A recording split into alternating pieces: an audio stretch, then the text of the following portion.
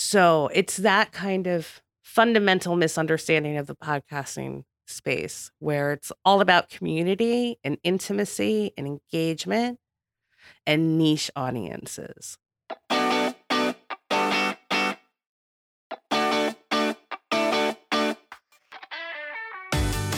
Welcome to Audio Branding, the hidden gem of marketing. I'm your host, Jody Krangle, and this podcast will discuss just how sound influences our behavior. I generally talk about this in the context of advertising and marketing, but there are other places this is important too. I really feel that it plays a much more important role in our lives than maybe we realize. So let's delve a little deeper. This is the second part of my interview with Carrie Caulfield-Arick.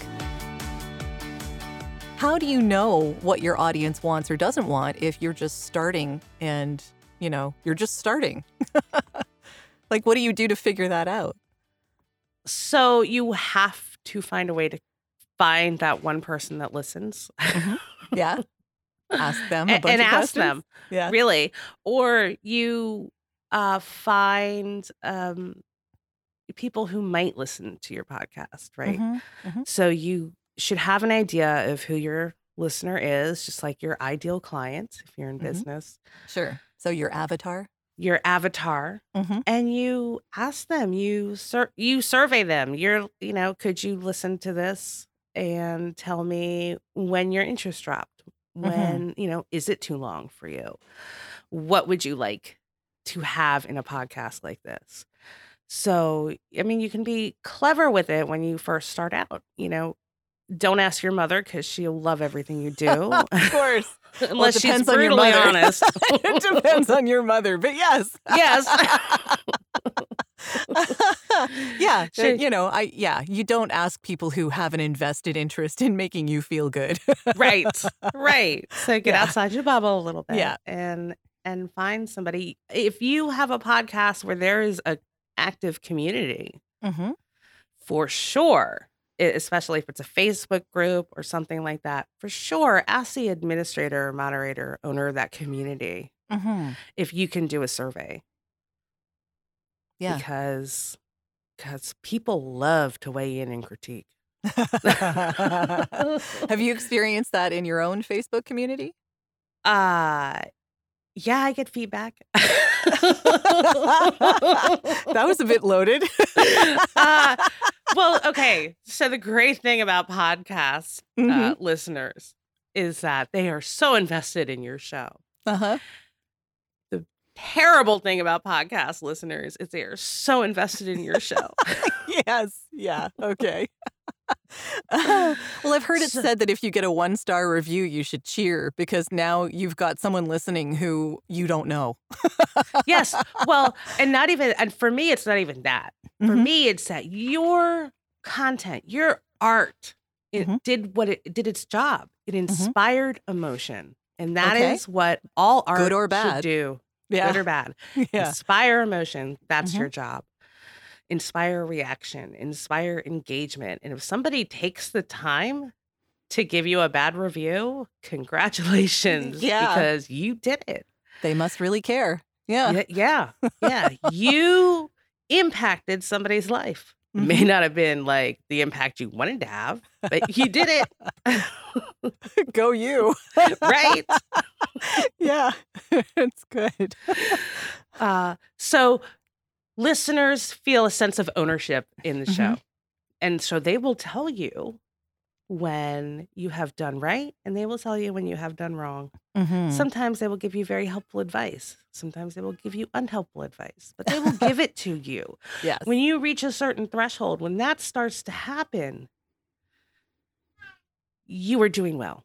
Mm-hmm. Your podcast has made it. That's good. Yeah. And I guess that's really the case whether or not you're reaching 50 people or 500 or 5,000. It really depends on your niche. Yes. Yeah. And the maximum size of your niche will vary, or maximum size of your audience will vary based on your niche. Mm-hmm. So I know there's a girl who does a podcast on Pez collecting. I don't think there are 500 million Pez collectors in the world. No, it's pretty specific. That's right. Right. Yeah. Right. But those who are in it are really passionate. Right. They have conventions. Yes. Pez dispenser conventions. I totally believe it. Yeah. Yay them. I Yeah. don't know how many people show up, but I don't think it's 1,000. Well, you But never know. Right. But they show up. That's what matters. Yeah. Yeah. So you want the people to show up, whether they're listening or showing up at a conference, which probably isn't going to happen for a little while yet. Right. Yeah. Too soon. No more Pez conventions for a little while. Yes. Oh, well. We were talking previously, and you had mentioned something called sponsor yourself first. You had mentioned this phrase, and I kind of wanted you to explain that a little because I think people could benefit from understanding that. So what I mean by sponsoring yourself first is that before you go to an advertiser to ask for money to sponsor your podcast for advertising dollars, you can be your own sponsor, and you should always be your own sponsor, whether you are saying, hey, I have a Patreon, or hey, I have a business. This is especially for business owners. This is like you, regardless of, even if you have other sponsors, you are a sponsor too. You put your own advertising dollars behind your podcast, because if you don't do that, who else will? So, yeah, brought to you by Yaya Podcasting. Sure. So before your podcast, at the beginning of your podcast, because that's my bit. So for my podcast, that's my biz. And you know what? I'm guilty of this because I forgot to do it. I forgot to do it too. But my whole podcast does, I guess, showcase my voice. That's kind of right. I mean, the whole thing's there. Right. Yeah. And so for me, but a lot of business owners, coaches, especially miss this. And I think this is something that Mark McWhinney does, is he advertises his own products on his show. Sure. And he does it really well. His podcast is not fancy, but it is popular. And he's got a big audience. So yes, say this podcast is brought to you by my business. And you will then get in your customers' ears in kind of they'll think of you just a little bit differently. They'll know that you have a product or service that they need, right? Because you're already talking about that thing. And so, yes, sponsor your own show. So here's another question that leads from that, and something I'm curious about because I don't have a separate website for my podcast because it's kind of an offshoot of my own business. It's on my business website's site. Right. It has its own section. But so would you suggest that people have their own website, have it attached to the website for their business? Does it depend? I mean, it sounds like it would depend. Well, yeah. Although I'm a fan of if you have a business, attach it to the site for your business, because that's ultimately where you want the traffic to go. Sure. Yeah. Right. You want them, make it very clear that you have a podcast or that you have something to do with podcasting. Sure. But drive that traffic to your own site. If you're an independent creator, it's a little bit different, and you're probably building it backwards. So you're starting with the podcast, and then you'll eventually have built a big enough audience to start offering and know your topic well enough to start offering a product or service around that. Yeah. So, and if that is your goal, because it is some people's goal, then, name your podcast sensibly. Yeah, that's always a good thing, isn't it? Yeah. Yeah. So, but yeah, definitely lead people where you want them to go.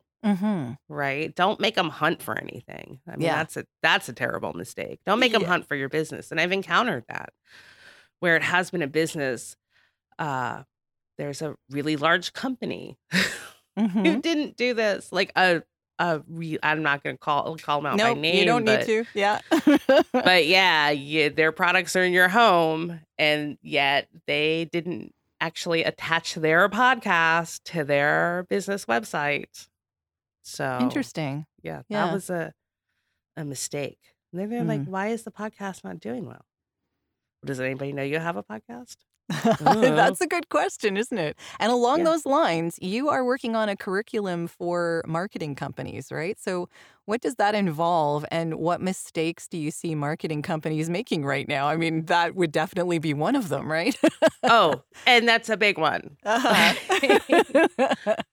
So let me start with the mistakes, Mhm. because I have worked with several marketing companies now, and it surprises me how they don't tend to see the parallel between Mhm. marketing and podcasting. Oh my God, They- it's part they of it, don't- isn't it? Yeah, they don't know how they fit Mhm. together.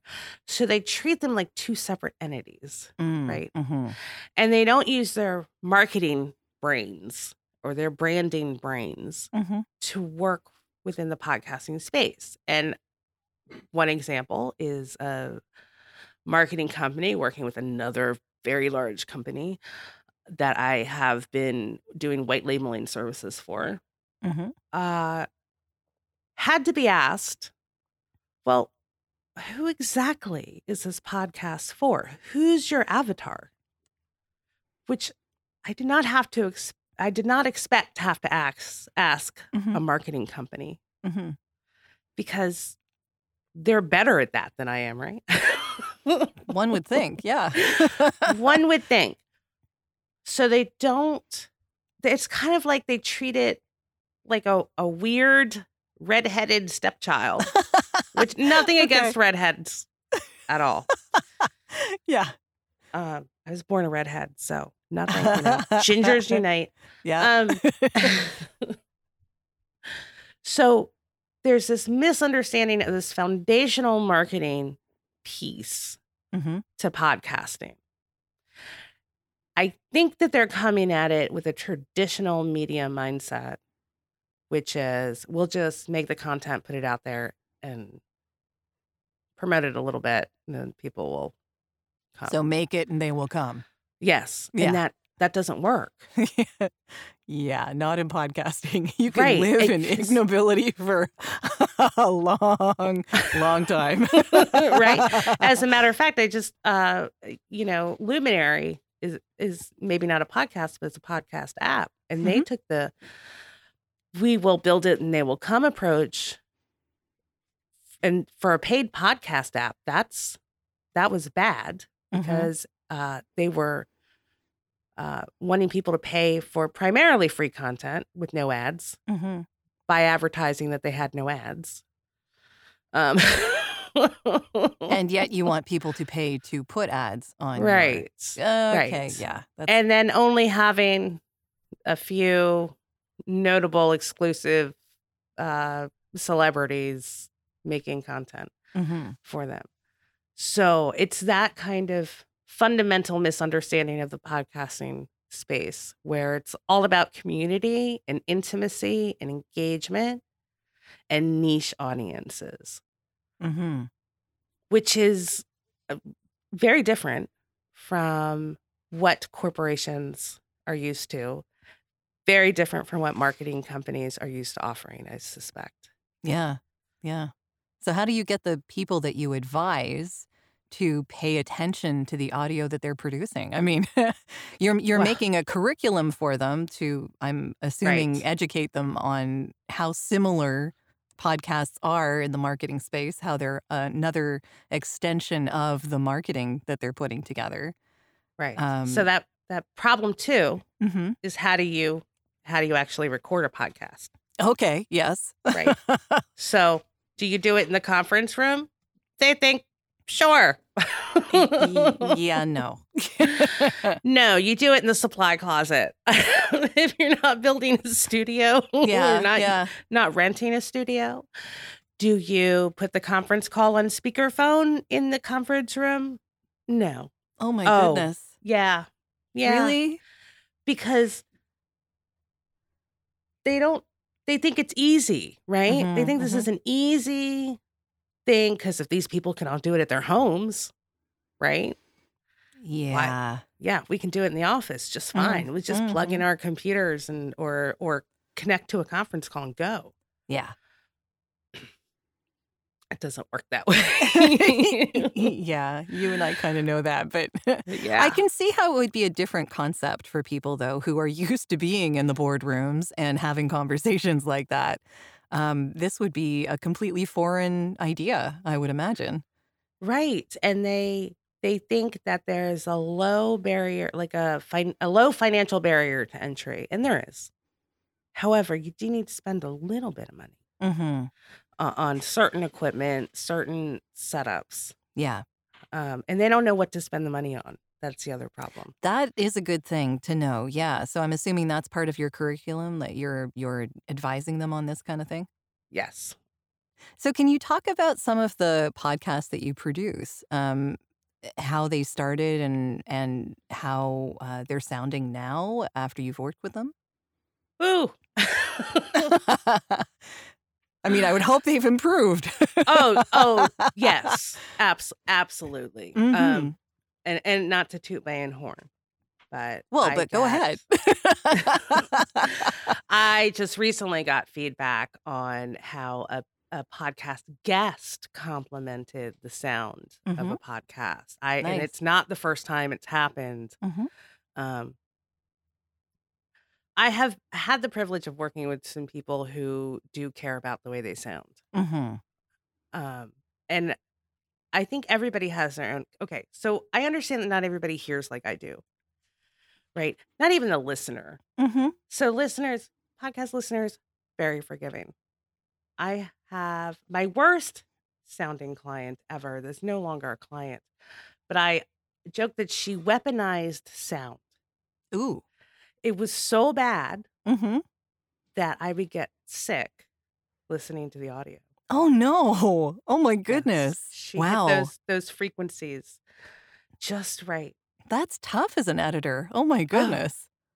Yeah, and that's, that is why I think client education in sound is super important. Because if you get it that wrong, you are literally giving people headaches, nausea, dizziness. Oh, at the very least, they're going to stop listening. Yes. Yes. Yeah. And, you don't want your podcast to have that kind of psychological association with like illness. Yeah, that's not a good thing. Oh, my Even goodness. if it's not conscious.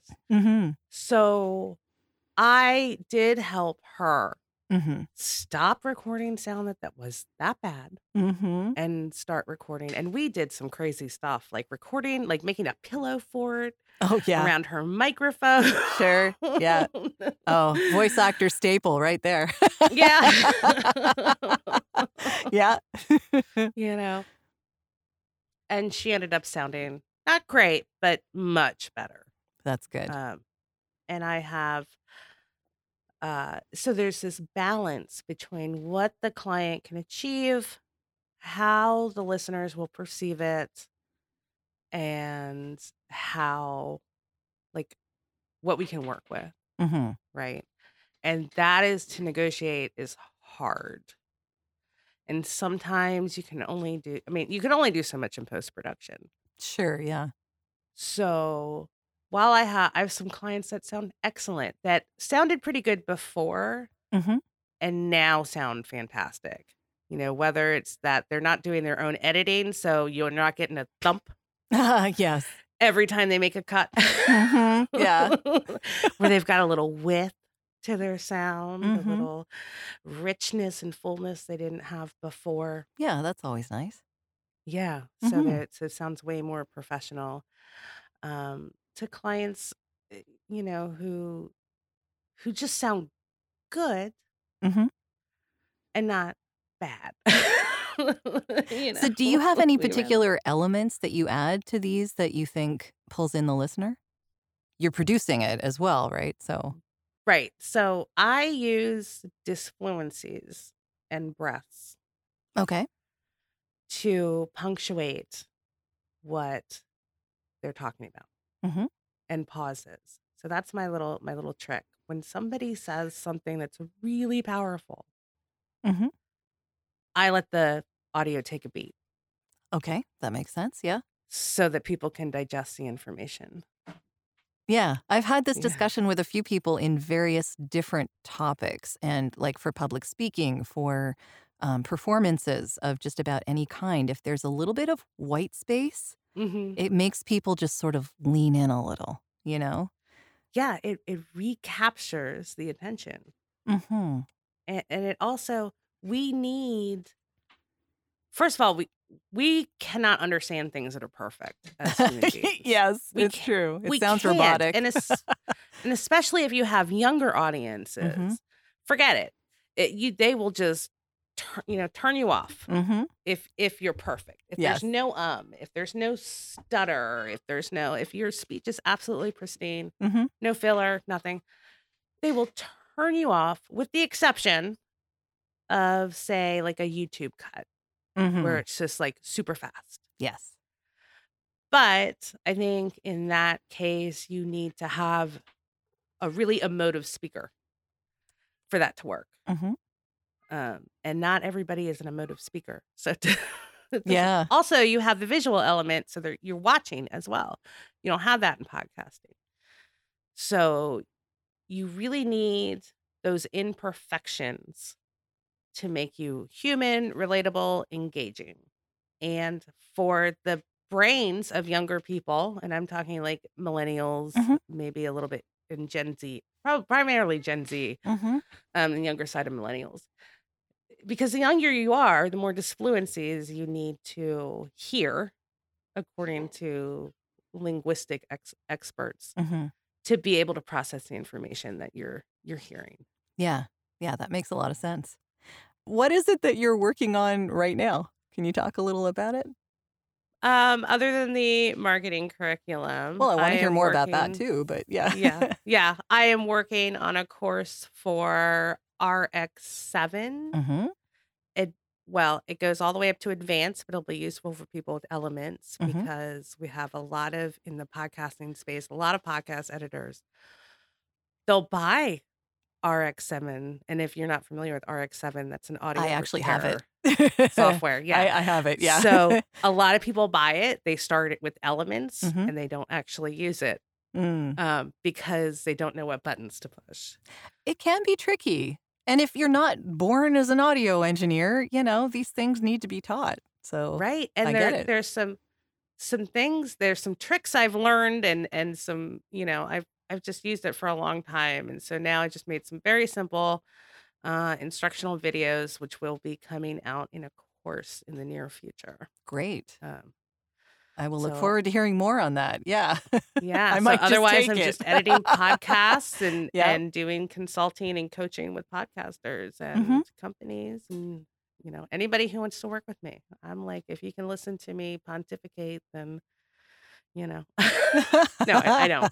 I don't do that to people. That's great. No, I also have a free audit Mhm. that I've been doing during this COVID-19 thing. So Mhm. you can have me look over your stuff, all your podcasting stuff, and pick one thing you want to work on and get more information about. And I will go over all your stuff, tell you what needs to be fixed, tell you what's working, tell you what's not. And then I will give you a specific strategy on that one thing you want. Great. So how can So- people get in touch with you to get in on that? All you need to do is go to yayapodcasting.com. Mhm. And I also have tips for remote workers and how you should be taking care of your microphone and, great. cleaning things, so you're Mhm. not infecting everybody, I guess. And Yeah. you should just care for your equipment anyway, right? In general, yes. Yeah, in general. So all that can be found at yayapodcasting.com. Mhm. Including my podcasts, which Mhm. I have two. One is just podcasting. The other is the Podcast Editors Mastermind. Both seem to be about podcasting. I wonder how that worked out. Yeah. Yes. So the first, just podcasting, is more just a cultural exploration of Mhm. what podcasting is actually like for creators. Mhm. And then the Podcast Editors Mastermind is for people in the podcast editing industry. And it is literally a mastermind Mhm. So me and 3 of my cohorts will sit and talk shop with you and help you hash out your business problems. Mm-hmm. That's So great. yeah, but all that's on my website, yayapodcasting.com. I Fantastic. feel like that's a lot. So just pick one, It's a lot, pick one and yeah. go with it. Yeah. Well, thank you so much for talking with me today. This was a lot of fun. Thank you, Jody, for having me on. I enjoyed myself.